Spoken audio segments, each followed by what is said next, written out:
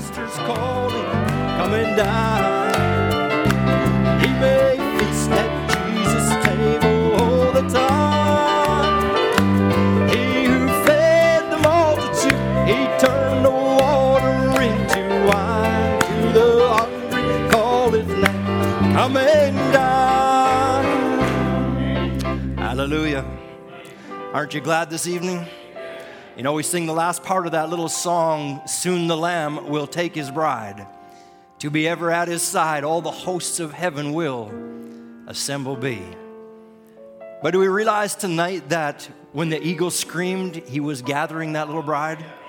He was, listen, church, we are already lifted up into heavenly places. We maybe have not completely lost gravity with this world, but already our spirits have soared. Already we're heading for the skies, and I think tonight what a glorious opportunity if the Lamb is going to take his bride to be ever at his side. That means there won't be no more interruptions. Aren't you happy for the Lord? Amen. God bless you. I better let you take your seats. And you know, there's a little song I would like to sing, though. I don't even hardly know it. But every time I hear it, it gets to thrilling my heart. Do you know that song here, There's a New Testament Church Rising Up? You do. Somebody's going to probably have to help me out with it. I don't know. I've only heard it a few times. And first time I heard it, I was up at Brother Darren Boyer's camp. And I just about came out of my seat. Because that's the reality. There's a New Testament church that's rising up. She's not being pushed down. Listen, I know we come out, you know, you guys got all these funny laws here. And by the way, Brother Ed needs a little correction right now. And so it's best if I just do it right now. Brother Ed, you suggested that I was from Saskatchewan. And that is really not correct. I come from Glory, and I go back to Glory. But I do reside in Saskatchewan while I'm here. So just so that you understand, Brother Ed, and if you want to be from Edmonton, it's wonderful to be here tonight. I really, Brother Ed, I actually thought he was calling me. I probably wouldn't even have picked up my phone. I thought he was calling me about some marriage papers that he signed. I performed a little marriage this weekend, and he was gracious enough to put his signature on them. I guess he trusted me, and that I appreciate that. And so I thought he was calling me about that. I was on my way to Calgary, and I guess the Lord had other plans. So there's a New Testament church rising up. Somebody's going to have to help me get it started. Hey? Yeah, that's the one. Somebody come help me. Somebody help me start it. Ray, you know it? Johnny. Brother John, I'm sorry. You don't know that song? You don't know the song here? Ray's just showing his age.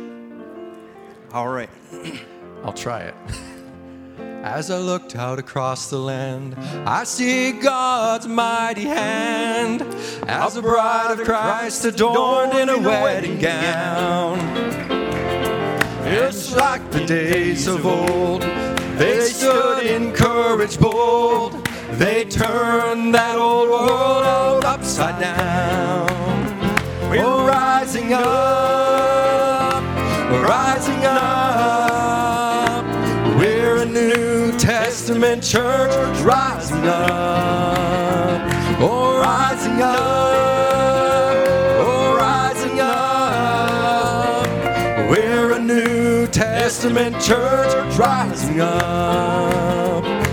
Now the Bible plainly tells how the Holy Ghost fell. Signs and wonders were done by the apostles' hands. Even spirits were cast out. In the jails they sang and shouted, while surrounded by God's holy angel band. Oh, rising up, oh, rising up. We're a New Testament church rising up. Hallelujah. Oh, rising up, oh, rising up. We're a New Testament church rising up. Well, if you think it's all long gone, all the miracles are done, I have some good news to bring to you. days He'll pour of His Spirit more and more.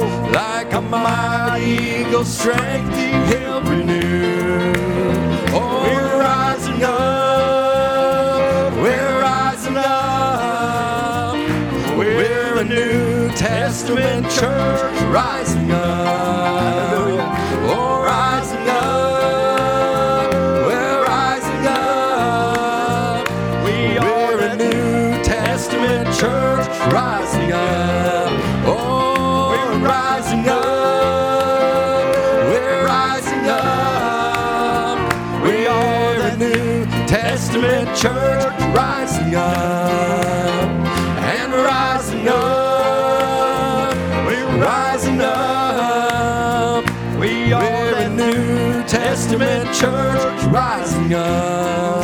Hallelujah. Hallelujah. We're no longer scratching on the ground like chickens. We're no longer feasting on the things of the world, but we found a new height to fly to. We've caught an air current that only one bird could catch. That's an eagle. You know, somebody told me this little story about a crow. They said, you know, that we talk about the crows and the eagles. They said, you know, an eagle is not afraid of a crow. The crow can get right on the eagle's back and go to pecking on him and pecking on him and peck. The eagle doesn't even flinch, doesn't move, doesn't do nothing. But when he gets tired of that old worldly thing picking at him, he begins to spread his wings and he begins just a couple flops and he catches the currents and he just begins to rise.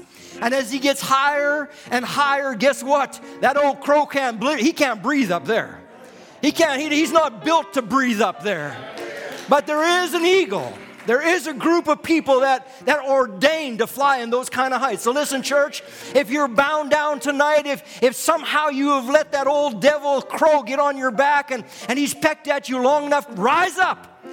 Get your eagle's wings spread and get up in the graces and the Spirit of God and fly to a new height where it won't bother you. It'll fall away. It'll fall away. This is our promise. We're rising up. We're rising up. We're a New Testament church rising up. We're rising up. We're rising up. We're a New Testament church rising up. Hallelujah. Do you believe that tonight? Are you part of that church? Let's pray. Heavenly Father, Lord, it is good to be here in your presence again this evening. Lord, unscripted, unscheduled, Lord, undressed, oh God, here we are, Lord, unprepared. But we're so thankful, Father, you've given us the Spirit of God that can lift us above all of our inadequacies, Lord, and all of our humanity and all of our failures, oh God. Lord, that you can come and you can take control of this service. Lord, that you can feed your children what they have need of tonight. Lord, I lay myself on your altar one more time. Oh God, use me for your glory. Father, I pray that you would direct our thoughts and direct our paths tonight, Lord. Lord, that these people could go away flying on a higher plane than what they've come in. Father, may thy will be done and may thy kingdom come, we pray. In Jesus Christ's name, amen and amen. God bless you. You can take your seats and thank you to the musicians again. Thank you, Brother John, for helping with that song. I've had that song in my notebook for months probably now. And I always wanted to sing it and the opportunity never quite worked out. And somehow I just felt that tonight was that night. And so I love it. I love Spirit-filled songs. I love Spirit-filled singing. And you know, it begins to express what's inside of us. It begins to express, and I think if we could just get caught in the Spirit, we'd do a lot of expressing about what's inside of us. Anyhow, I got talking about, you know, we look at an eagle that only flies so high. You forgive me. I said, Brother Al, thank you for the tie wherever you're at tonight. You know, I was at the wedding, and I asked them, well, what kind of suit, you know, how's the wedding? Am I supposed to be wearing a suit? What am I? And they said, no, this is like a country wedding. Brother Ron, you'd appreciate this. I even got to wear my bandana. So I thought, well, okay. So, you know, come dressed down. It's just a country wedding. I mean, they had the bales out and everything, you know, just sitting on the side of the hill. And so I said, okay. So I already had my suit packed. I was actually leaving my house, and I had to turn around and go back and grab a pair of, well, the best jeans I could find anyhow, and a little old jacket. And then I was driving away, and I thought, I wonder if I'm supposed to be wearing a tie. And good thing for a good wife, she said, don't worry. But now if you do have a problem with the way I'm dressed tonight, remember, you have Mr. Tip Top Taylor over here, and he told me I was fine. So, John, I don't know about your dress code, but I'm somehow fitting in it tonight. And so, anyhow, I truly didn't come prepared to preach. I really didn't. So shame on me, but I've been fooling around all weekend, just enjoying fellowship. And Brother Danny, he put the meat on the table over there, and I like Eagles. We ate until we couldn't eat no more, and shame on me, I really did. I had to correct myself. My wife said, again? I'm like, oh, it's so good. I think, if we get an appetite like that for the things of God, I'll tell you what, we would fly like heights that we have never seen before. You wouldn't go home tired. You'd go home rejoicing. You'd go home living on a higher plane. And we just had the privilege, and just excuse me if I ramble a little bit here, but I'll try and get into things as soon as I can. But I had the privilege of being just thinking on eagles, and I had my little nephews out, and I'd taken them fishing here a week or so ago, and we were sitting on the boat, and the river, when you get way up north like that, it's just kind of God's country. There's just nobody around, and we're sitting on the boat, and there was two great big bald eagles sitting up in a tree, not more than I would say 150 feet from us. Big bald eagles, and it was we had the anchor down, and we're sitting there, just jigging for pickerel, and I was watching these birds, and you know how they are. They're so majestic. I think there's something in a believer that just, when he sees an eagle, he somehow relates. And it's because we were anointed with an eagle anointing that, I think, the country of America has got the eagle as part of their logo and part of their emblem, and the people of America say, oh, the great eagle, but they have no idea. They don't understand it like we understand. They don't relate like we relate. And I was watching those big eagles, and all of a sudden, one of them just kind of set its wings, and she was gone. But the other, he just sat there and he watched us. And I think the Lord just maybe did it just for me. Now, Brother Ed gave me directions tonight. He said, that red line, you're supposed to stay on the other side of it. I hate this devil. I'll tell you one thing. This is not the bloodline. I don't care how red it is. This is a cheap copy, and it's a cheap imitation, and it don't cover nothing. I know I'm kept by the blood, but just watch this, Brother Ed. I'm not kept by that bloodline. No, I'll try and be respectful of the laws of the land, and I really have a hard time with this right now. So, but I was watching this big eagle, and I whispered over to Miles. I said, "Hey, Miles," he'd just caught himself a little bitty pickerel. I said, "Throw that to that bird." And so, he took care of it and made sure it was dead. Okay. I don't know, these things are probably not nice to say behind a pulpit, but we're standing there, and he just took it and he just tossed it. And church, this is, I guess, maybe just for Brother Dwayne. But I'd been sitting, and I had my eyes on that bird. And that bird came out of that, he threw it, and it never hardly hit the water. And that big bird just jumped, and he made a lunge out of that nest. Now listen, the river is flowing. We're sitting anchored, and the river is flowing. He threw it behind the boat. And it honestly never came from here to the end of the pews on that, where it divides your 30 feet. That fish had come down. That big old eagle, he come on. There's something about it that caught me, because we were so close, and I was so intent on his flight. That big old eagle, those eyes, and Brother Branham talks about an eagle's eye and how they can see from so far up, and why God likens his prophets to eagles, and why he likens his children to eagles. And I was so caught in the moment, and as I was watching that big, I'll tell you what, those eagle eyes, those big golden yellow eyes, he just stared. They were so piercing. He literally, Brother Ray, he looked us straight in the face. He never took his eyes off of us. He just set his wings, and he just kept watching. And all the while, that fish was floating.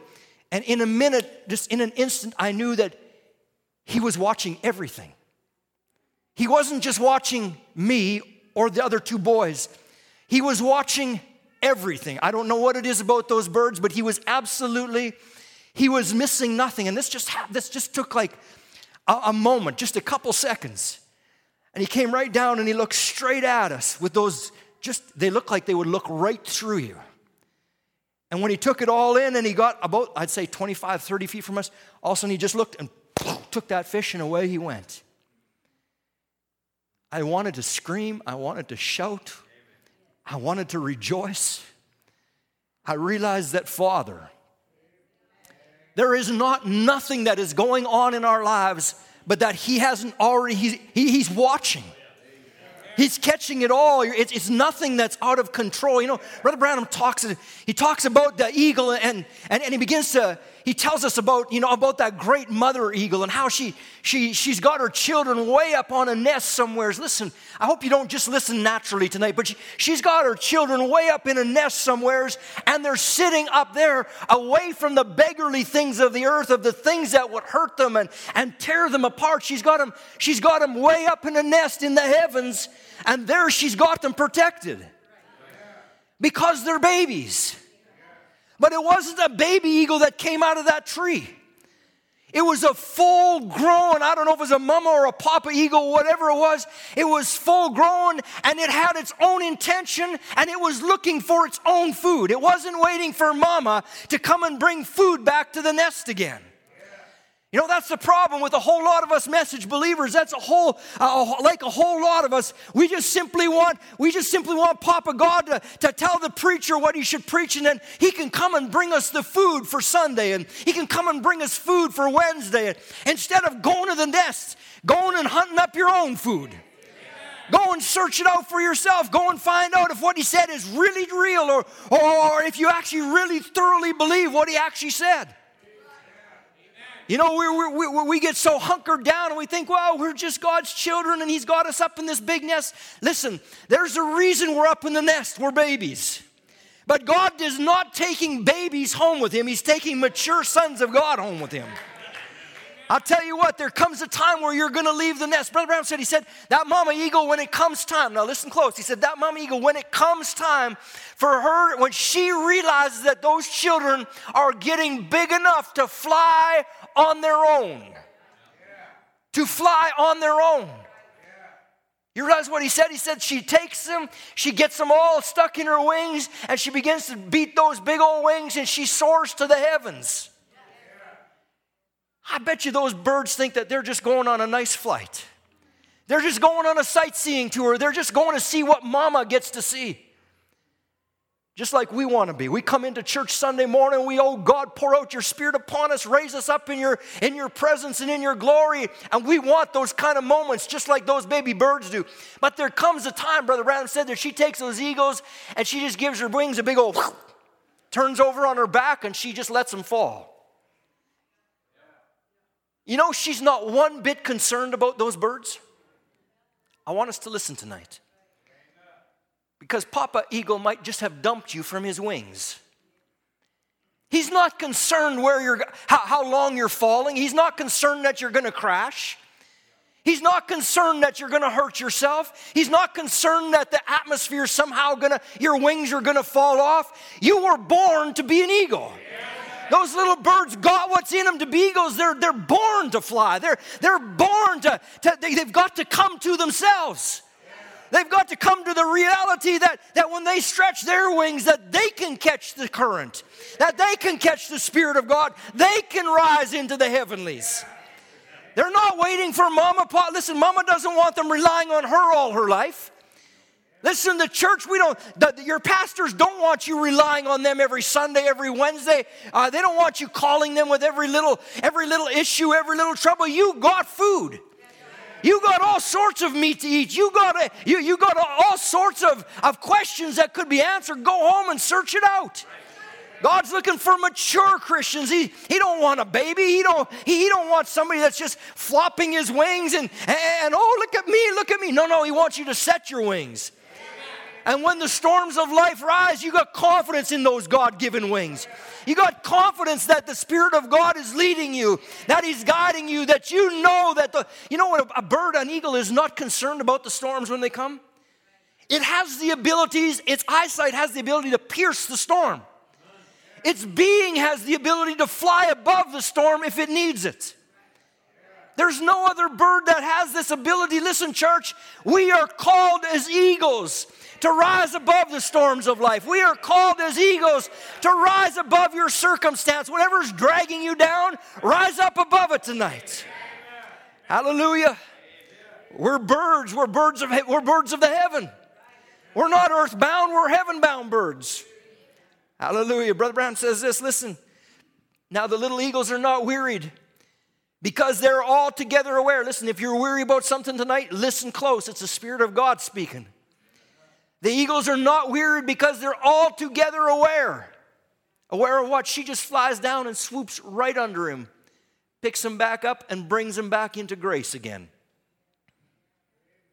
You might have fallen 1,000 times. Don't be wearied. Don't let that little crow sit on the back of your neck and tell you, guess what?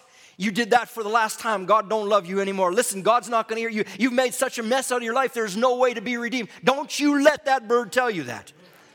Don't you let that bird tell you that. He says she'll get right under him, pick him right back up, and bring him into grace again. That's our great mother, the Holy Spirit. Don't be afraid. Listen, church, don't be afraid of fanaticism or wildfire. Our mother is watching over us. He wants us to be free in the Spirit. He wants us to enjoy His presence. He wants us to enjoy His fellowship. Hallelujah. Oh, he says, oh, those little eagles are so carefree because they're not resting in their own ability. Isn't that a good thing for us to get a revelation of this evening? If you're relying on your own ability, you're going to fall. If you're relying on your own strength, it's never going to be enough. Listen, we got a storm that's blowing right now it's sweeping the world. It's consuming the world. This is not where they talk about all these hurricanes and things coming in off the coast, and I forget what they rate them because I don't listen to the news very much. But it's like, she's like, what do they call it? Categories. Category 5, Category 6. Listen, it could be Category 10 or Category 100. It's never going to bother this bird. She's going to rise up above it. He said, oh, these little eagles are so carefree because they're not resting on their own ability. They're resting in the ever-presence and the ability of their mother who's watching over them. Oh my, as long as He is watching, as long as it's His word, as long as He's packed you out here, what are you scared about? What are you scared about? They're having an old-fashioned Pentecostal jubilee up there, just flopping and trying to act like mother. And she's watching over them because they're hers. Amen. Hallelujah. We get all worried and we see these times that are coming on the earth and they're beginning to shake and the world is beginning to vibrate and the winds are beginning to blow. And some of us have taken on the spirit of the world, which is a spirit of fear. But we're not called to the spirit of fear. He hasn't given us the spirit of fear. He's given us the spirit of love and power and of a sound mind. You wonder why we think this stuff is crazy? Because it is. You wonder why we think it's insane? It is. That might not be your thought, but that you can go right back to the Word and you'll find out that the Spirit of God can look at it and call it for what. If we ever need discernment, now is the time to discern between right and wrong. Anyhow, I get all off on the wrong subject here. That's not the real direction I was heading. So I want to, if we can, I want to turn over to Genesis chapter 15, and I want to begin to. There's a little scripture that caught my attention in the Word, and I'd like to just speak on that in a moment here.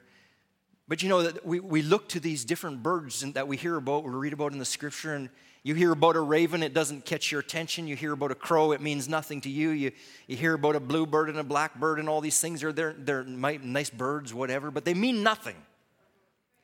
But when you hear about an eagle, or you hear about a dove, immediately your ears are perked. Because it's significant to our lives. And we realize that, you know, when Noah himself, when he was on the ark, he sent out a raven After the floods of society, he sent out a raven, and the raven never returned. He sent out a dove, and she came back. Remember the first time he sent out a dove? She came back, and the Bible said, because she found no place to put her feet. She found no resting place on the earth, and neither do you and I. We have no resting place here. It's too dirty, it's too filthy, it's too vile. Because a dove has a special type of appetite. She has no gall. She's a specially built bird. And you know what? She's the kind of bird that purges from the inside out. I hope you let the Spirit of God do that to you tonight. Hallelujah. Abraham, Genesis chapter 1. And I want to just start reading about verse 9. And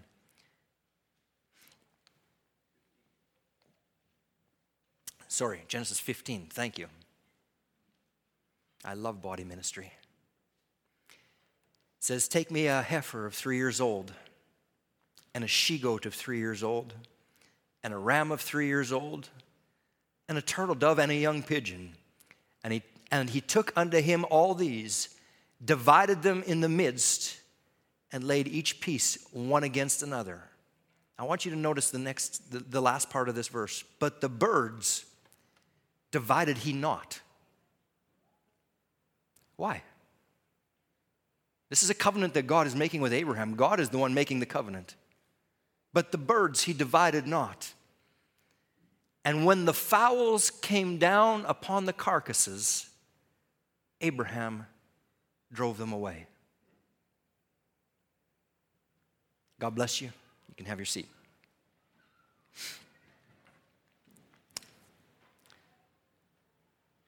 You know, when we look at the scriptures, we can get such a beautiful picture and such a beautiful type. We realize tonight that those doves that Abraham was talking about, that God placed in the covenant with Abraham, they had a representation for us. That they had the covenant that God was making with Abraham, those doves not being divided, they would be the ones that would have a representation for us as the bride in the last age. And we realize that the same covenant that God gave Abraham also pertains to us in the part that the doves were not divided, for they represent our healing and they represent our salvation. And those two things cannot be taken, they cannot be separated. If you've got the covenant of healing tonight, you've also got the covenant of salvation. If you've got the covenant of salvation, then healing also applies. It's synonymous, it actually works together, and it all belongs to us. And we're grateful tonight, but when we get to looking at a dove, we realize that when Jesus was on earth, he was actually represented as the Lamb of God. And he was represented as the Lamb of God because the Lamb is the meekest, the most humblest, the most gentlest of all creation that God had made, as far as earthly animals are concerned. But when the Holy Spirit would come, it would settle upon Jesus. John would see it as a dove. Is that not correct? When John would see the Spirit of God coming down from heaven, now this is the heavenly part, he would see it as a dove. I think it's so precious. I want to just look at the dove for a little bit this evening. And one in particular, and if we turn over to Leviticus chapter 14, maybe brothers, if we'd go there, we realize that the dove, in its representation of healing, if we go back to looking at the Word of God and the laws of God, we get just a little deeper understanding of what God has for us in our humanity here, in our walk with the Lord. And the scripture, God gave Moses, he gave him the cure for everything. When Moses was here, God gave him the cure for everything. And when they finally got out of bondage and they begin to live for the Lord, there became things in their lives that they never maybe suspected would come. And one of those things was leprosy. And we realize tonight that leprosy in the scripture is only simply a type of sin. It's a representation of sin, and leprosy absolutely had no cure in the Bible days. Just like in that time, leprosy had no cure at all. But if for some reason God would be gracious to the lepers, they would go to the priests and they would have to go through all this ritual and all these formalities. And I want to read just a little bit, just to background what we're going to look at tonight. It's in Leviticus 14. It says, "And the Lord spake unto Moses, saying, This shall be the law of the leper in the day of his cleansing. He shall be brought unto the priest, and the priest shall go forth out of the camp, and the priest shall look, and behold, if the plague of leprosy be healed in the leper, then shall the priest command him to take for him that is to be cleansed 2 birds alive and clean, and cedar wood and scarlet and hyssop." I find it interesting that God was requiring of them 2 birds. This is in the Levitical law. Now, we read the covenant with Abraham, and we realized there was also 2 birds in that covenant. And one of the priests, and the priest shall command that one of the birds be killed in an earthen vessel over running water. Just leave that up there just for a minute, brother. You know, sometimes we get a hold of the scriptures and we just look at it and we read it like a newspaper, and some of these things just, these little types and things, they just go right over our heads. And to be honest, Brother Harold, I wish you were preaching right now. I was looking in his office and I was looking at those meetings they were having, and it looked like over probably in Africa. You and Brother Donnie were there, and there's some pictures on. I thought, oh man, I would love to have been there. I would love to have been in those meetings. I just really believe that God was, you know, God is so gracious, and people come under such expectation, and probably so much was done. But I was looking at the scripture here, and it says, and the priest shall command that one of the birds be killed in an earthen vessel. Now, Brother Brown makes a statement. He said, these birds were clean birds. And if you go look in the scripture, there's birds that were considered clean birds, and there's birds that were considered unclean birds. There's animals that were considered clean animals and animals that were considered unclean animals. And God's requirement was that they would take this clean bird, which was a white dove. They take this clean bird, and that it would be killed in an earthen vessel. And what a beautiful type of Christ it is. For there would have to become a spirit that was so clean and so pure, so holy, so righteous, and yet it would have to be wrapped in an earthen vessel, and for the cure of leprosy, for your sin and for my sin, it would have to be killed. I think, oh God, when we get to realizing that He came and took my place, that He would come. It was prophesying that one would come to take the sin of the world upon His shoulders. And the scripture says, and the priest shall command that one of the birds be killed in an earthen vessel over running water.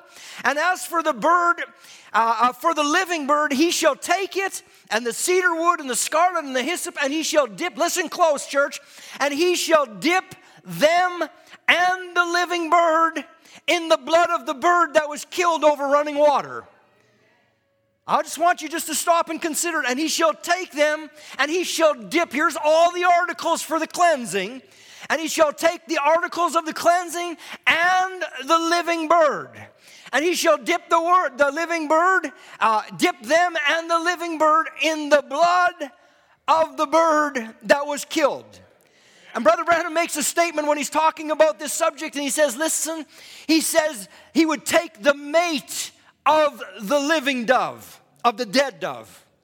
He would take the mate, not just any ordinary bird, not just another bird off the shelf, not just something else they purchased, but these 2 doves were literally mates. They were lifetime partners. They were there to spend eternity together. And he would take the one that was living and dip her into the blood of the one that had been killed, and that's the one that he would release and set free. Amen. Hallelujah. Amen. Hallelujah. What a beautiful type of a bride of Christ that would come. Oh my, let me just go on just a little bit. What a beautiful type of the bride of Christ that would come, not just in the first church age, not just in the second church age, but literally he would let her go free. And Brother Branham said, and she would fly across the land. She, the one that had been sprinkled by the dead blood of the blood of the dead bird, she would fly across the land crying, "Holy, holy, holy unto the Lord." He said, with the blood of the dead bird sprinkling off her as she flew, "Holy, holy, holy." It was the blood that she was actually sprinkling on the land. Hallelujah. Not another bird, not a secondary bird, but the mate.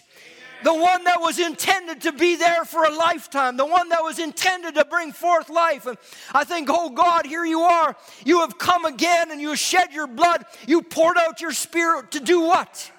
To send it forth across the earth. And for the last 2,000 years, this little bride of Christ has been rising up across the land, crying out, "Holy, holy, holy." Her everyday life, her everyday walk, her everyday move is holy unto the Lord. She's not embarrassed. She's not ashamed. She's not muddled down with the things of the world. She's been called. She's been redeemed. And she's flying to new heights. Amen. Hallelujah. Amen. Oh, Lord, help us. Jeremiah 12:9 says this, mine heritage is as unto me a great speckled bird. And I want you to catch something. The birds around about her are against her. Brother, could you just get that? I know I didn't give you that, but it's Jeremiah 12:9. Let's just put that up for a minute. Mine heritage, what's God's heritage? It's His family. It's His children. What is our heritage? I've got an heritage from the Lord. It's my family. It's He's given it to me. It's my claim. It's everything that I desire that He's given me. And God's heritage as is a great speckled bird. And what she's speckled with, she's speckled in the blood of the Lamb. Hallelujah. Mine heritage is unto me as a speckled bird. And the birds round about her are against her. Did we not just see this very picture when we were looking at the covenant with Abraham? When the fowls of the air came down to consume Abraham's sacrifice? You realize tonight that those same devils, those same birds, those same filthy spirits are here to consume your sacrifice? They're here to rob you of your sacrifice. They're here to rob you of the glory that God has shed abroad in your hearts. They're here to rob you of that walk that God has given, where you can rise into the realms of the eternal being of God, and you can walk where angels fear to trod. You can literally joy in the Holy Ghost. You can rise above your problems. You realize we're here tonight to enjoy those things, church, but there is filthy spirits, there is defiling spirits, there is foul birds that are here to rob you of the sacrifice that God made. Listen, when Jesus Christ came, He presented you back to God as holy, as perfect, as there's not a shadow, there's not a spot, there's nothing held against her. She's saying she walks, she talks, she's holy to the Lord. But Satan is here to rob you of your sacrifice, which is our Lord Jesus Christ. Hallelujah. And again, the Bible says Abraham chased him off, ran him off. It's time for us, church. There's a New Testament church rising up.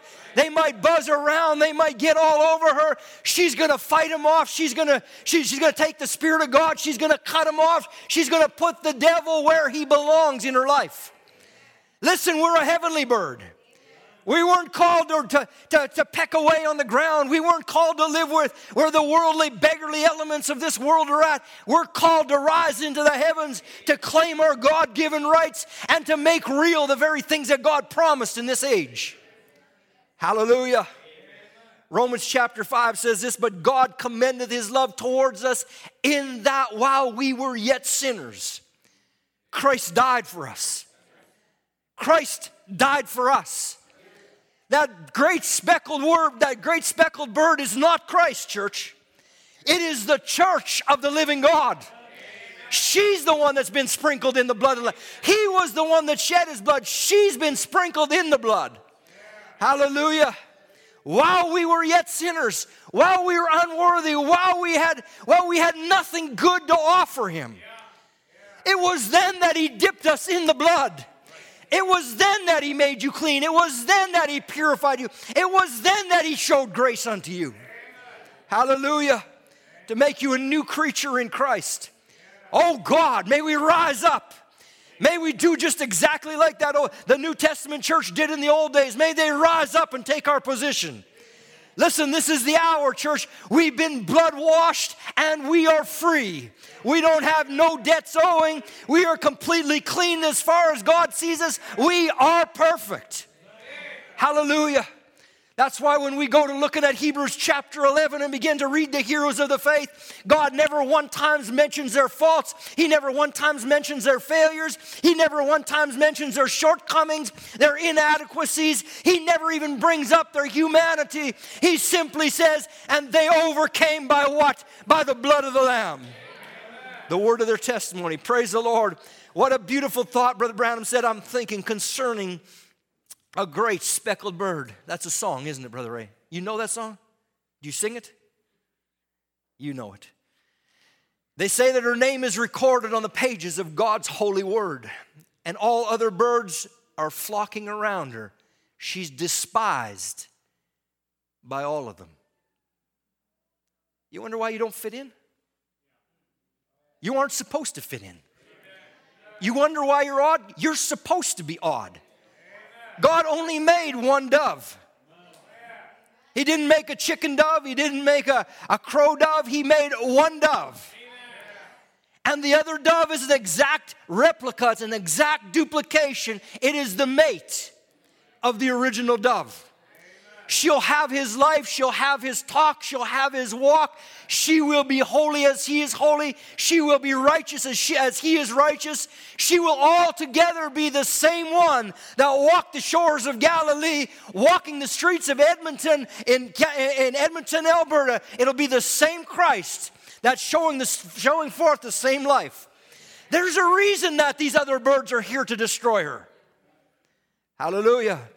He says, what was the speckled bird of the Bible? It was not Israel, as they said it was.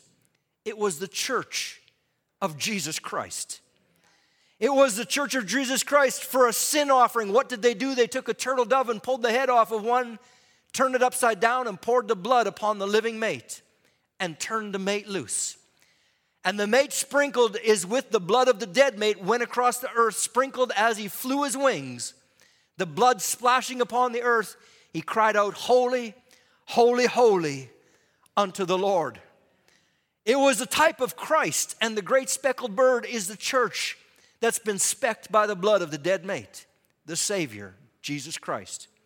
And she is crossing the world today, flopping her wings, crying, holy, holy, holy unto the Lord. Amen. Oh, I'm so glad that I know of her. I'm so glad my name is on her book. Put there not by my goodness, no sir, I'd never be there, but by your goodness. By the goodness and mercies of God, before the foundation of the world, our names were put on his book. Hallelujah. Can we turn over to Romans chapter 8? I'm just going to try and encourage you a little bit tonight. Listen, we're free. We're free. We're not living in bondage. I don't care how much the world is trying to put you back in bondage again. And listen, I say this and I mean this. There is a reason that they're forcing masks upon people right now. I hope you catch this. There's a reason that they're forcing masks upon people, and I'm going to take it from a spiritual side, not from the fact that I don't like it and I think it's wrong. But I'm going to take it from a little spiritual insight. Do you realize that when the Spirit of God came in this age, it was the unveiling of God. You could look directly back into the face of God, which is the Word of God, and see God for who He really was. No more creed, no more dogma, no more tradition, no more churchianity. You could look at the Word of God and you could see Christ for what it really was. Amen? Now look at what the enemy's trying to do. He's trying to take in a carnal way, and he's trying to mask her again. But there's something that he can never do. He could put a mask on your face. He cannot mask your life. For your very walk is holy, holy, holy unto the Lord. Listen, when those women came before Solomon that day, and the Spirit of God was put to the test in his life, whether he really had the spirit of knowledge or discernment, and he seen those what looked like men walking before him, dressed like men, and he said, those are women. He didn't fool Solomon. Why? Because those women had a certain walk that a man doesn't have. And listen, tonight you've got a certain walk that this world does not have. You speak a language that this world does not speak. And they might put a piece of cloth over your mouth, but they can never shut up the true voice of God to the age. Your life speaks volumes tonight, church. You can't walk down the streets of Edmonton except they see Jesus Christ over and over and over. They might be blinded by the light of your life, but listen, it still represents Jesus Christ. There's a word that's walking on earth. She's talking. She's fully clothed in the righteousness of God, and she is absolutely expressing Jesus Christ. I'm so thankful my name is written on the book. Her name is Mrs. Jesus Christ. Hallelujah. Romans chapter 8, starting at verse 1, it says, "There is therefore now no condemnation to them which are in Christ Jesus." Doesn't that feel good tonight? Doesn't it feel good to be free? No condemnation. You say, "Well, Brother Dwayne, I don't feel like that tonight. I feel like in my heart I still feel this heavy weight, this burden. I still feel like I've got condemnation in my heart." Well, listen, brother, lay it down. Listen, when that bird was sprinkled, it was absolutely an atonement for that leper. It was absolutely an atonement for the leper. To let that bird go and express its life across the land was an atonement for the cleansing of that leper. If the blood of a dead bird would be an atonement for a leper back then, how much more the blood of Jesus Christ to a sinner that's, or may I say even this, a backslidden believer that's fallen on his face. What do you think the blood was applied for? You think God had confidence in you that in your flesh that you could walk perfect? Do I really believe that God had confidence that I could walk such a life in this fallen condition that I could please a holy God? No, he knew you couldn't live like that. He knew I couldn't live like that. He spent 4,000 years watching his children fall and get up and fall and get up, fall and get up. And finally he said, "That's enough. That's enough. Listen, Abraham, the covenant I give you is absolutely unconditional. No strings attached. You are going to be my son, whether you think you are good enough, whether you feel you're good enough. It doesn't matter, Abraham. You're mine. You're my heritage." Hallelujah. "There is therefore now no condemnation to them which are in Christ." Praise the Lord. You say, "Well, Brother Dwayne says, but those who walk not after the flesh, but after the Spirit. For the law of the Spirit of life in Christ Jesus has made me free from the law of sin and death." I want you to listen close. "For what the law could not do, in that it was weak through the flesh, God sending his own Son in the likeness of sinful flesh and for sin, condemned sin in the flesh." Now let me say this tonight. What you cannot do in your flesh, I'm talking about your flesh man, he can do in your flesh. Can I say that again? What you cannot do, what you cannot overcome, what you cannot lay down, what you cannot seem to have victory over in your flesh, he can do in your flesh. That was the whole purpose he came, to prove that greater is he that's in you than he that is in this world. Hallelujah. God sending his own Son in the likeness of sinful flesh and for sin, condemned sin in the flesh, that the righteousness of the law might be fulfilled in. Well, I'm glad there was one. I'm going to just join my voice with the one. Because when it says us, I include myself right there. I include myself right there.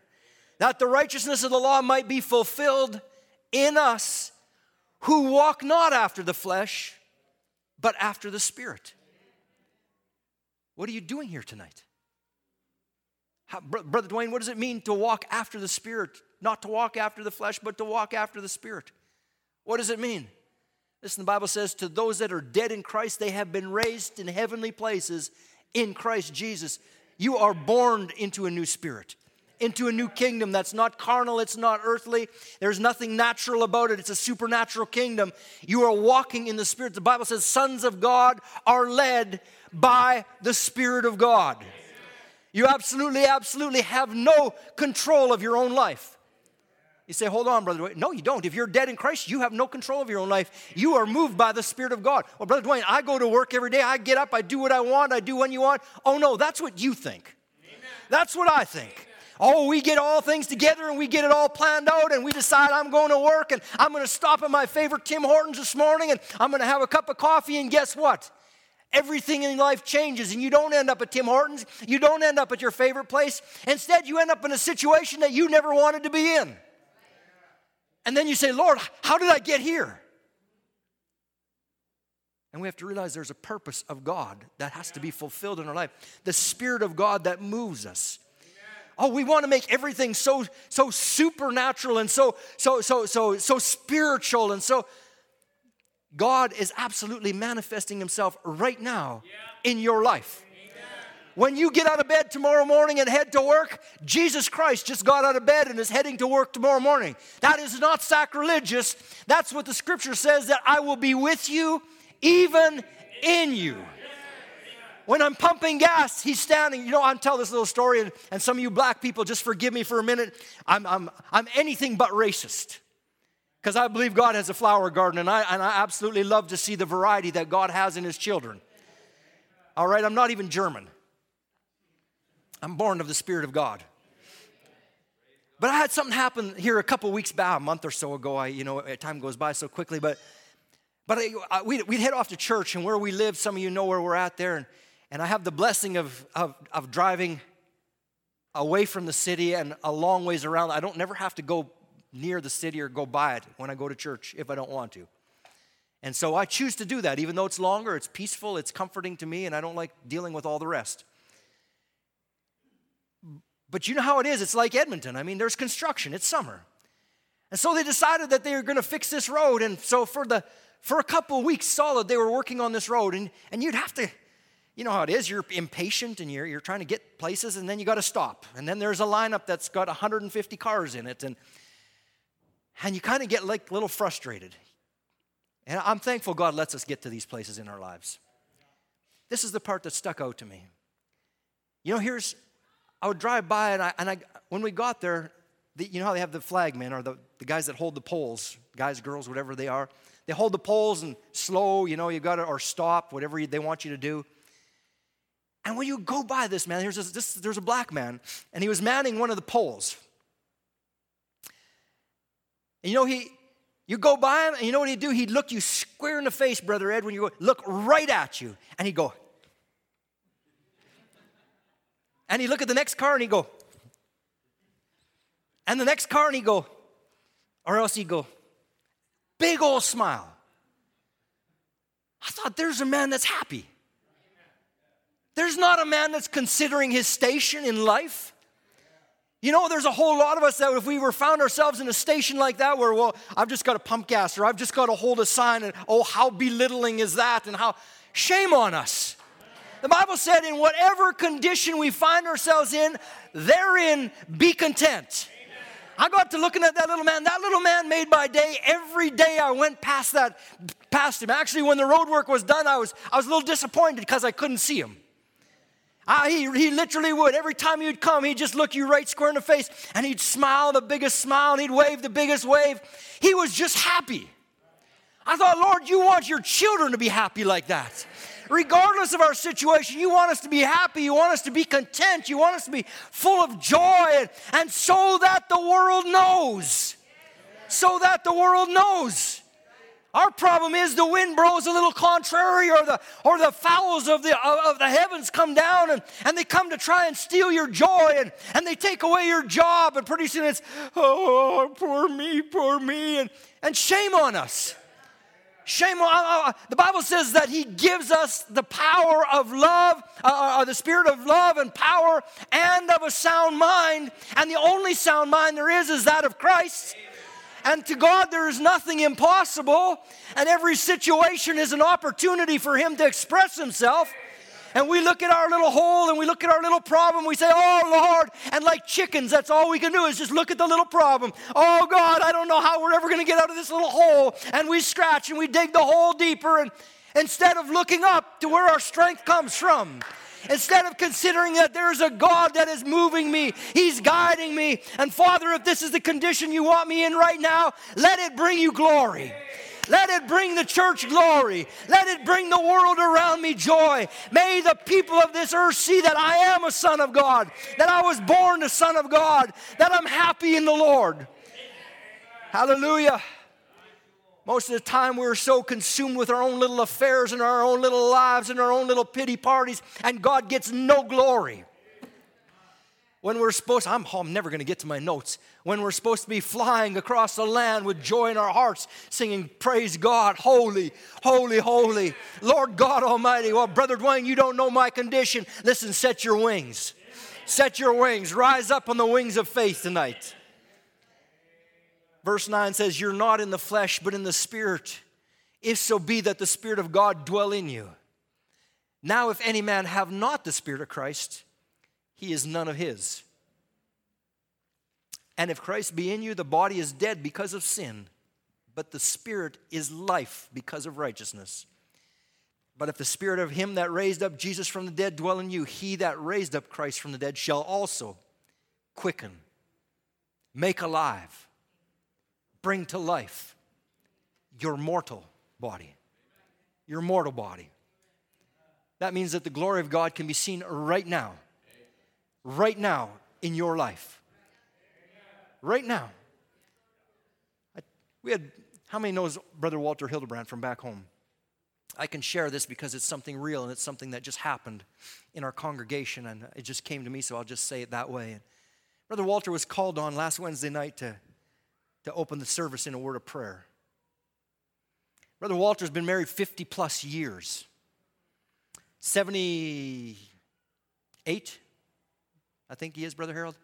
78 years old. Precious old brother. He gets up behind the pulpit and he stands there. I was in my office getting ready for the service. And stands there and it gets quiet. And I watched him on my screen and he says, I don't feel worthy to be here right now. I don't feel worthy to be standing behind this sacred desk right now. Brother Walter was a deacon for years. Godly man. And he proceeded to say this, which was such an encouragement to me. He said, before church, me and my wife had a big spat.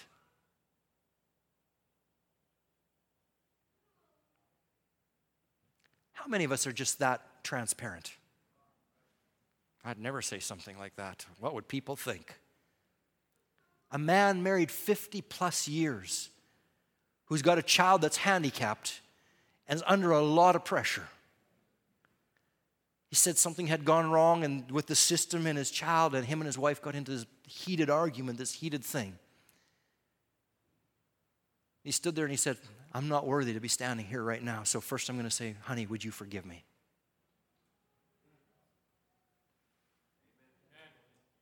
So interested in what God would do in the people's lives in that service. That takes a man. Those black birds, those evil spirits had come down to rob him. That doesn't mean he wasn't a Christian. Listen, Christians aren't perfect. We're not a perfect people except under the blood of Jesus Christ. We're forgiven.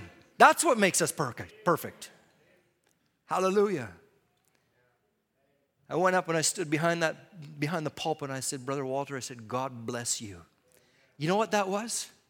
That confession was holy, holy, holy unto the Lord.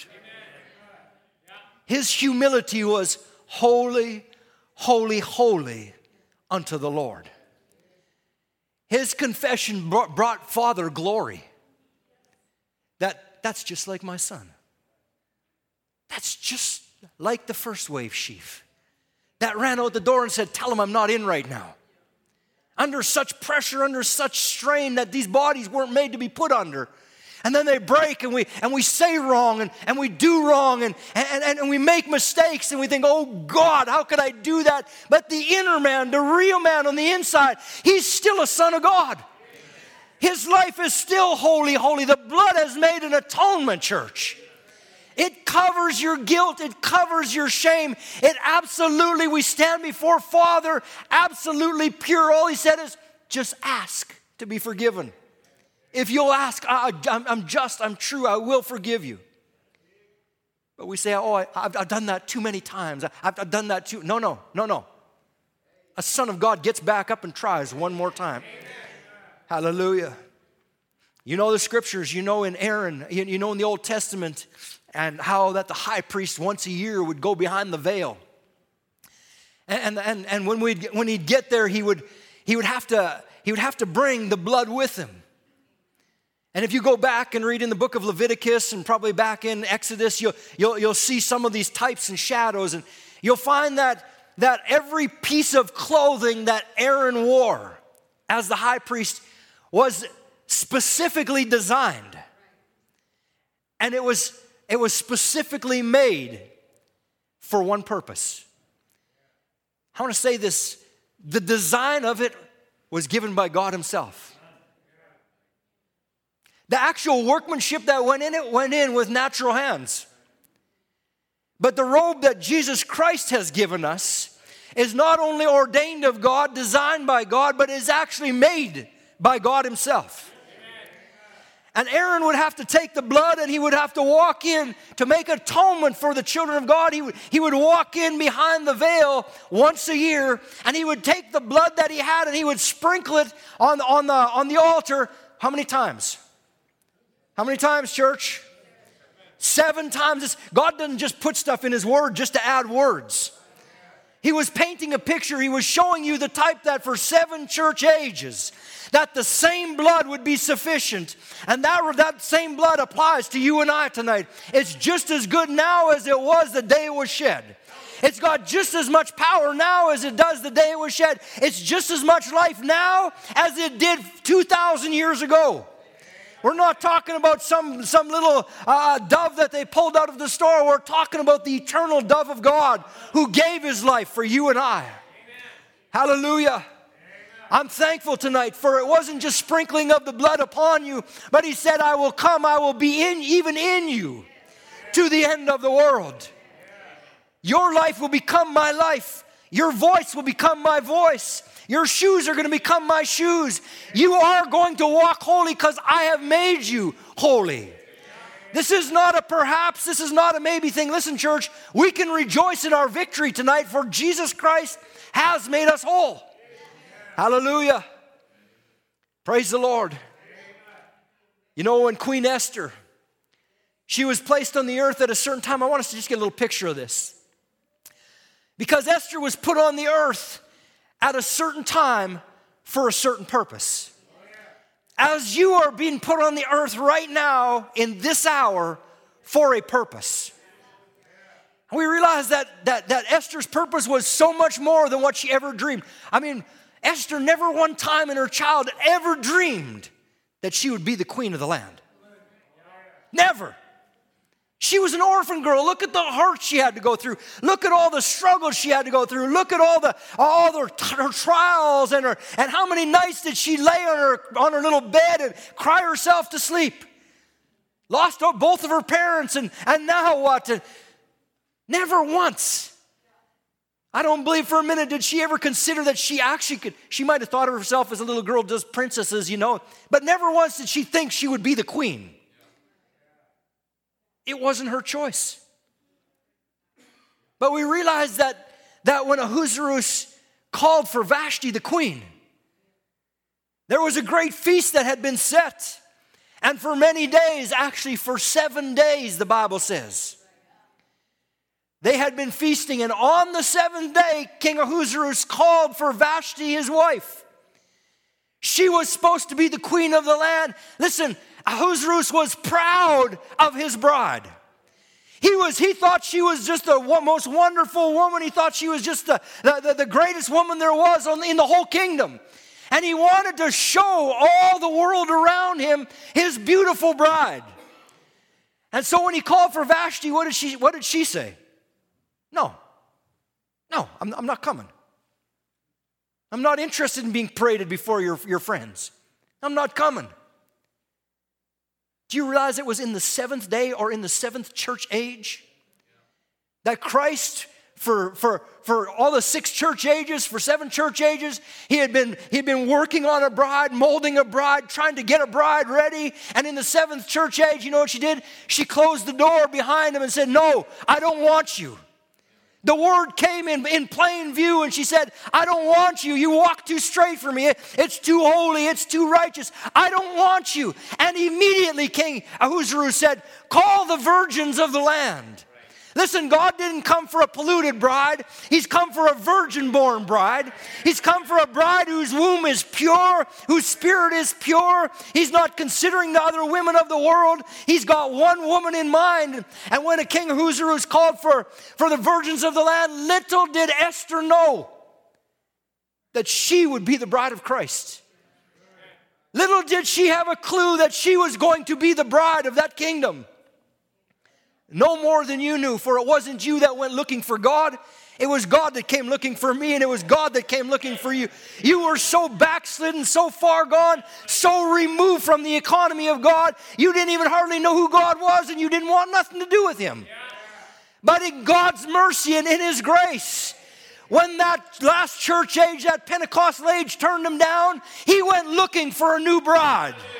Hallelujah, the Spirit of God went forth and He purposed in His heart, I will have a bride. She will be without spot. She will be without wrinkle. Hallelujah. I'm thankful tonight. You didn't know, neither did I, until the Spirit of God came across our way, until the light of the Word shone in our hearts, and all of a sudden something triggered, and you begin to hunger, and you begin to thirst for righteousness. You begin to get to a spot where your life wasn't worth living anymore. Amen. And we know there's only one that could fill that void. Yeah. Praise the Lord. Here's Queen Esther. And I'm going to fast forward to save time tonight because I got to go to Calgary when we're done. Listen, here's Queen Esther. One day she hears a report. Esther, are you listening tonight? Are you listening tonight? One day she hears a report that those same foul birds, those same filthy airborne birds have come to destroy her people. And she's got a choice to make. Like you have a choice to make tonight. When you leave here, you've got a choice to make. You can live for yourself when you leave, or you can decide to do the will of God. And Lord, whatever it is, be it unto me according to your will. Esther had a choice. Here she finally had a life that she never dreamed that she could have. It never crossed her mind that she could become the king's one and only. That she could be the cherished woman among women. But she wasn't there just for that purpose. Just to be the king's wife. Just to minister to the king. God had placed her there in that season with a purpose. To redeem His people. And your life tonight, listen to me, Brother John, your life tonight, your walk, your talk, the example that you set in front of this world is there to redeem the seed of God. You don't know who you're going to run into this week. You don't know who you're coming across in the next month. You don't know if that's a seed of God or not a seed of God. But your life is there to redeem the seed of God. Holy, holy, holy unto the Lord. Only problem with Esther is she had a problem. Unless she was invited into the king's chamber, unless anybody was invited into the king's chamber, it was death to go in. And I love her tenacity. I love the Spirit of God in that woman. A hero of the faith. Because even her own confession was like, I don't know what to do about this. This is too big for me. And yet when Mordecai came to her, I think it was Mordecai, wasn't it, her uncle? When Mordecai came to her, he said, there's only one person that can do this. There's only one lady, Brother Ed, there's only one elect lady on this earth that can actually help redeem the children of God. Listen, you can't draw them. God has to draw them, but you can be there to be salty. You can be there to share the word. You can be there to shine the light. You can be there to help them and to direct them. Esther said, give me 3 days. Give me 3 days. We'll spend it in prayer and fasting, and after that, I'll go in. Hallelujah. Isn't it interesting that here we are in the latter part, 2,000 years has gone by, and we're actually going into the third day. We're actually going into the third day, and it's then that she's going to go in, go before her king. Now listen, church. When Esther walked in to that room, the king was sitting on his throne. When Esther walked in before the king, listen, you have been invited into the presence of the king. She was not invited into his presence. But I want you to notice her walk. I want you to notice her walk. You're not going to get away with a halfway walk, church. You can't put one foot in the world and walk 1 foot for Christ and think you're going to make it. It don't work like that. But I want us to take our cue from Esther tonight for when Esther went in. Listen, when she was brought into the kingdom, do you remember when she went before the king the first time? And one of the king's men said, listen, here we've got your garments, we've got everything for you. And she said, let me go as I am. She never took any of the king's garments. She never braided her hair. She didn't do anything with the king's stuff. She just simply said, let me go as I am. That's the way he asked you to come, as you are. But this time when she walked into the king, she was wearing the garment that was provided by the king. She wasn't robed in her own righteousness. She was robed in his righteousness. She walked in, and listen, church, she had her eyes on one person. Her enemies were sitting in the same room that the king was sitting in. And then there she was, walking, ignoring every voice, ignoring every thought, and bringing into captivity every thought that came against her. She simply walked in. She never took her eyes off the king. It was holy, holy, holy unto the Lord. Holy, holy, holy unto the Lord. Why? Her eyes were on the king alone. Oh God, may we put our eyes back on King Jesus, on the Word of God for this age. May we keep our eyes steadfast on Him. Listen, don't get your eyes on other things right now. Satan is doing all he can. The birds of the air, the fowls of hell have come down, and they're doing everything to distract you. Don't take your eyes off the Word. Don't stumble. Don't stagger. Robe yourself in His righteousness and walk with your shoulders back, confident that you have found favor in His sight. Amen. Hallelujah. Don't you go to looking at yourself. Don't you get listening to your imagination. Don't you pay any attention to your past. Simply wash yourself in the blood of the Lamb. Get up and walk holy before God. May our lives be so pleasing and so full of love and so full of joy towards Him that the world around us can recognize that Jesus Christ lives. Amen. Hallelujah. We've been blood washed and we're free tonight. Brother Branham says this, He will have a bride church ready in the last days. How is He going to do it, Brother Branham? He said, I don't know. But He said He would. He'll prove it. Called out from all the others. That's right, the speckled bird that's speckled by His blood. See, called out. All the rest of the flock is against her. You wonder why it's hard tonight? You wonder why you struggle tonight? You wonder why the warfare seems so great? We're not fighting flesh and blood. Listen, these are fowls of the air. Fowls of the air. Does the scripture say that we are fighting principalities and powers and spiritual wickedness in high places? When Brother Branham begins to speak on these things, he goes back and he begins to talk about bringing every thought and everything into captivity, into line with the Word. Okay? Then where's the battle going to be fought? Right here. Right here. Not on your flesh, because we're not walking in the flesh. We say, well, Brother Dwayne, I get sick. Yeah, you get sick, I get sick. But that's not really where the battle is being fought. Unbelief is being fought in the spirit realm.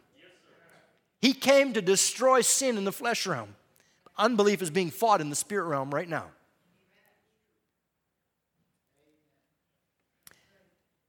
He said, I don't care how much the author may disagree, he's mistaken. Remember, what was it that speckled bird was? They taken to him. I think I read this already. I must have messed my notes up a little bit.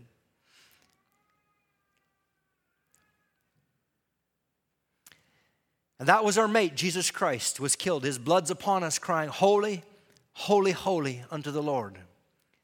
All the rest of the birds, I'm glad. He said, my name is on her book. Not here on earth, but up there. Not on a goat skin, but on the lamb skin. That's right. Can I jump down a little bit? He said he'd prove it. His word is true. There'll be a millennium. He said he'll prove it. It's his word. There'll be a new heavens and a new earth. He'll prove it because it's his word, and he said so. And only the righteous will be there. Holy, holy, holy unto the Lord. If the musicians would come. You all know that song? Holy, holy, holy are you, Lord. Holy, holy, holy are you, Lord. I'm probably getting the melody just a little. Elders and angels sing, the redeemed worship him now, singing, holy, holy, holy are you. That's it, brother. Oh, holy, holy, holy are you, Lord. Holy, holy, holy are you, Lord. The elders and angels bow, the redeemed, they worship you now, singing, holy, holy, holy are you, Lord. You want to give me a better key? Holy, holy, holy are you, Lord. Holy, holy, holy are you, Lord. The elders and angels bow, a redeemed worship you now, singing, holy, holy, holy are you, Lord. Holy, holy, holy are you, Lord. Yes. Holy, holy, holy are you, Lord. The elders and angels bow, the redeemed worship you now, singing, holy, holy, holy. Let's sing it one more time.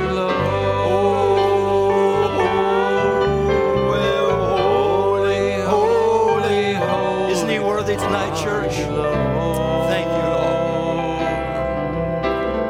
Holy, holy, holy are you, Lord. For the elders and angels bow, the redeemed we worship you now, singing, holy, holy, holy are you, Lord. Isn't he worthy tonight, church? Just think, it was him. He shed his blood so that I could be holy. He shed his righteousness for my unrighteousness. He made me what I could not be. I'm still thankful he's still working on me. I believe this, that we are sons of God and we're looking for a kingdom whose builder and maker is God. Listen, I'm looking for a city. You say, oh, Brother Dwayne, hold on.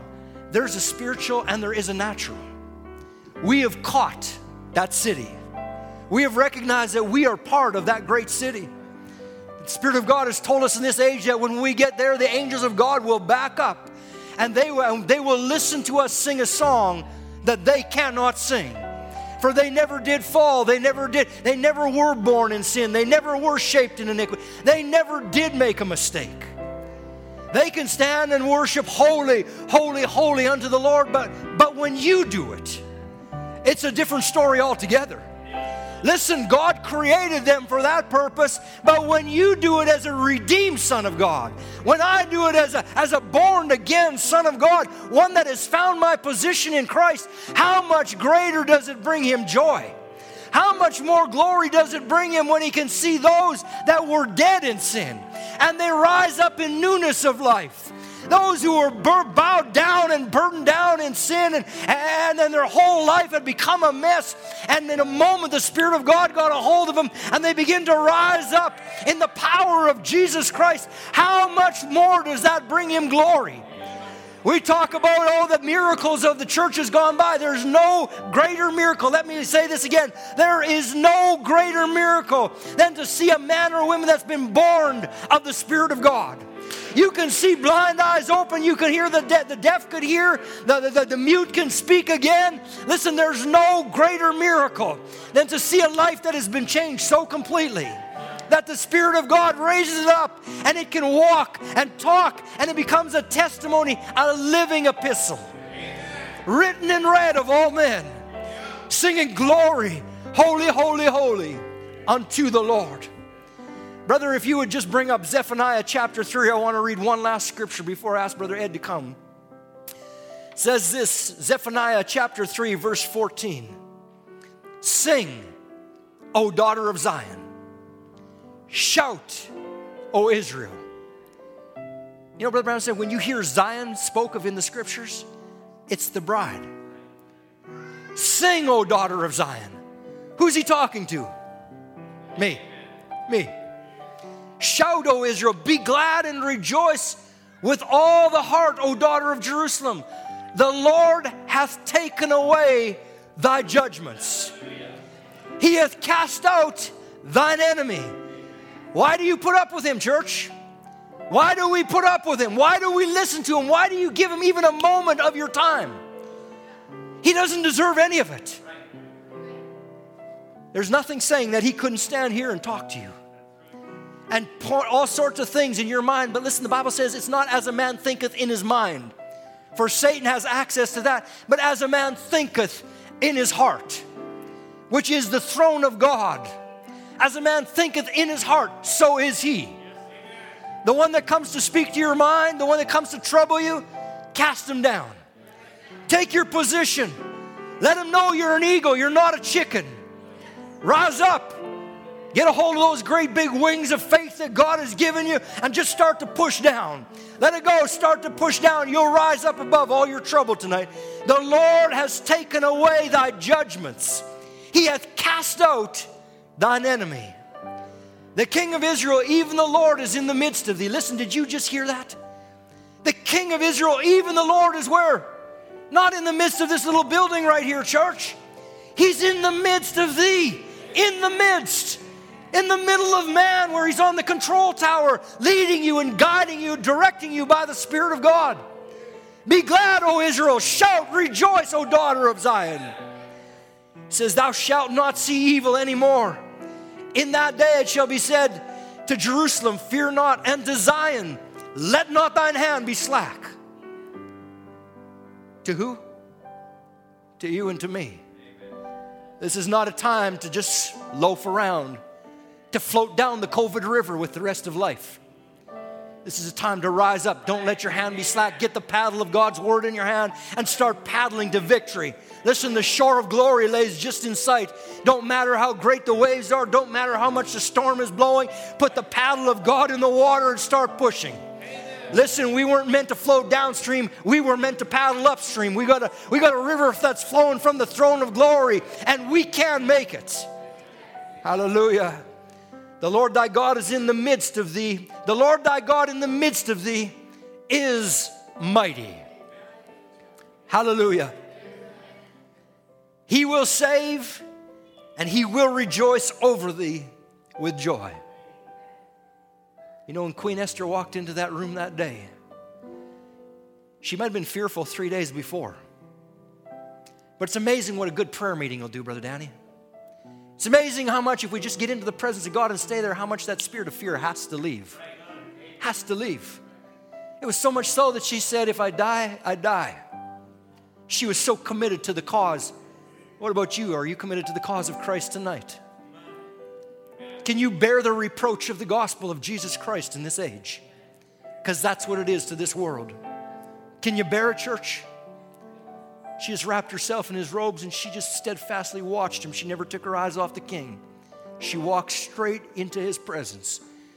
You know why? Because she knew she was loved. She knew she was the king's wife. She knew she held a special place in his heart. Listen, if our own wives could feel like that towards us, how much Christ towards his bride? How special are we to him tonight? The Lord thy God in the midst of thee is mighty. He will save. He will rejoice over thee with joy. He will rest in his love. He will joy over thee with singing. Isn't he wonderful? Praise the Lord. Isn't he good to us? Can we bow our heads tonight? Every head bowed and every eye closed, if you would, tonight. Not sure why, I just felt all of a sudden to do this, so I will. Maybe you're here tonight and you've let that old crow of the enemy get on your back. And he's been constantly knocking at you.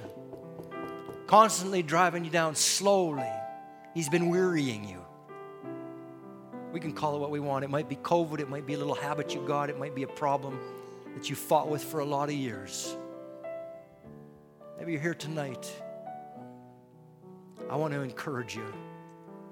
This same Jesus that we love and that we worship loves you more. His heart is so steadfastly set on you. His eye, you are so beholden to him. You're the apple of his eye. He cares about you tonight. That's why he made an atonement, a way. You don't got to put up with this. You don't got to put up with the pecking of the devil. You don't got to put up with what he tells you. You don't got to put up with what he calls you or the depths that he tries to drag you down to. God has given you the ability as the eagles to rise up in faith. Maybe you're here tonight and you say, Brother Dwayne, I know I'm an eagle, but I've been grounded. Something's happened in my life and I just haven't been able, it seems like the Spirit of God is just, seems so far from me or something. I've been grounded. I can't seem to find my joy. I can't seem to find the peace that God has given to us in this age. If you're here tonight and you're feeling that way, maybe just take one of those big eagle wings and slip it up. Say, Father, to me tonight, Lord. Lord, I need my joy back. Lord, I need a greater revelation. Lord, I need the zeal of God back in my life. Lord, I want to live for you with all my heart, not with just part of it. I want to give you everything I am. I don't want to walk with one foot in the world and one foot in church, but I want to give everything I am to the kingdom of God. I don't want to be ashamed of the gospel. I don't want to be afraid of what the enemy might do. Listen, those are all lying vanities. Don't worry about those things. Our God is more than able tonight.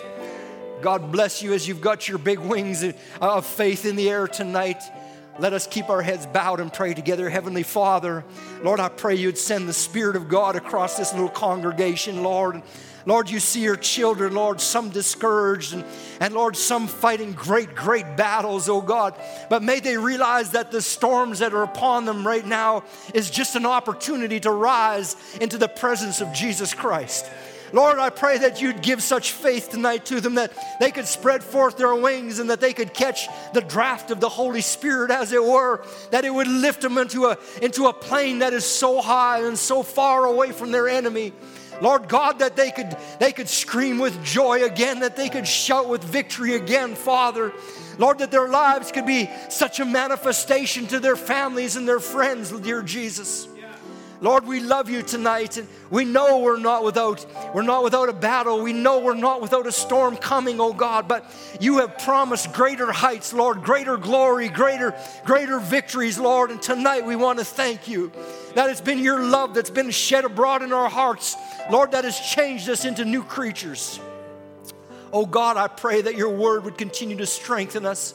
Lord, may the faith of God take a hold in our lives. And Father, may we fly yonder into the grace, into the glory of God. Lord, may we look down at these things of this earth. May they have zero attraction to us. But Lord, we want to look like Esther did, with her eyes steadfastly set on the King who's sitting on his throne.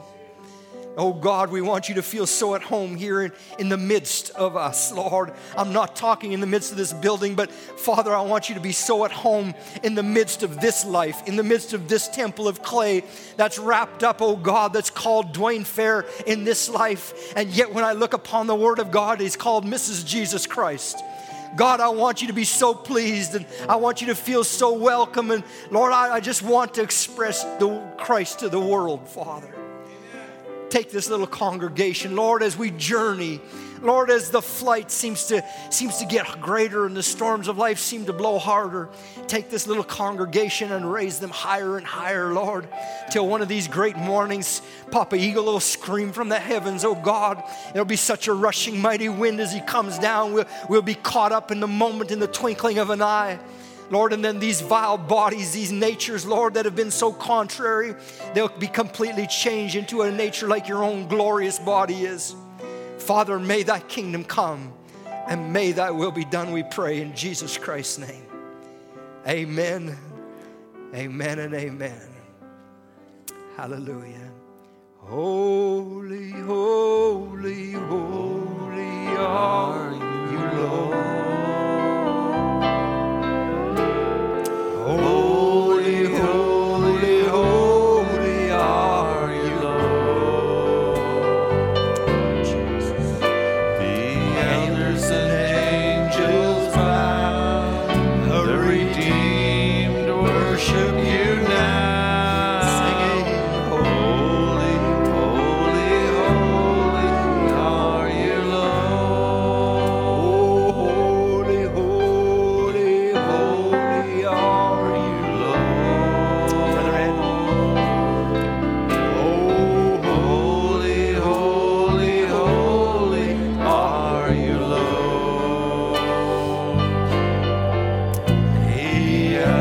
and angels bow, the redeemed worship you now.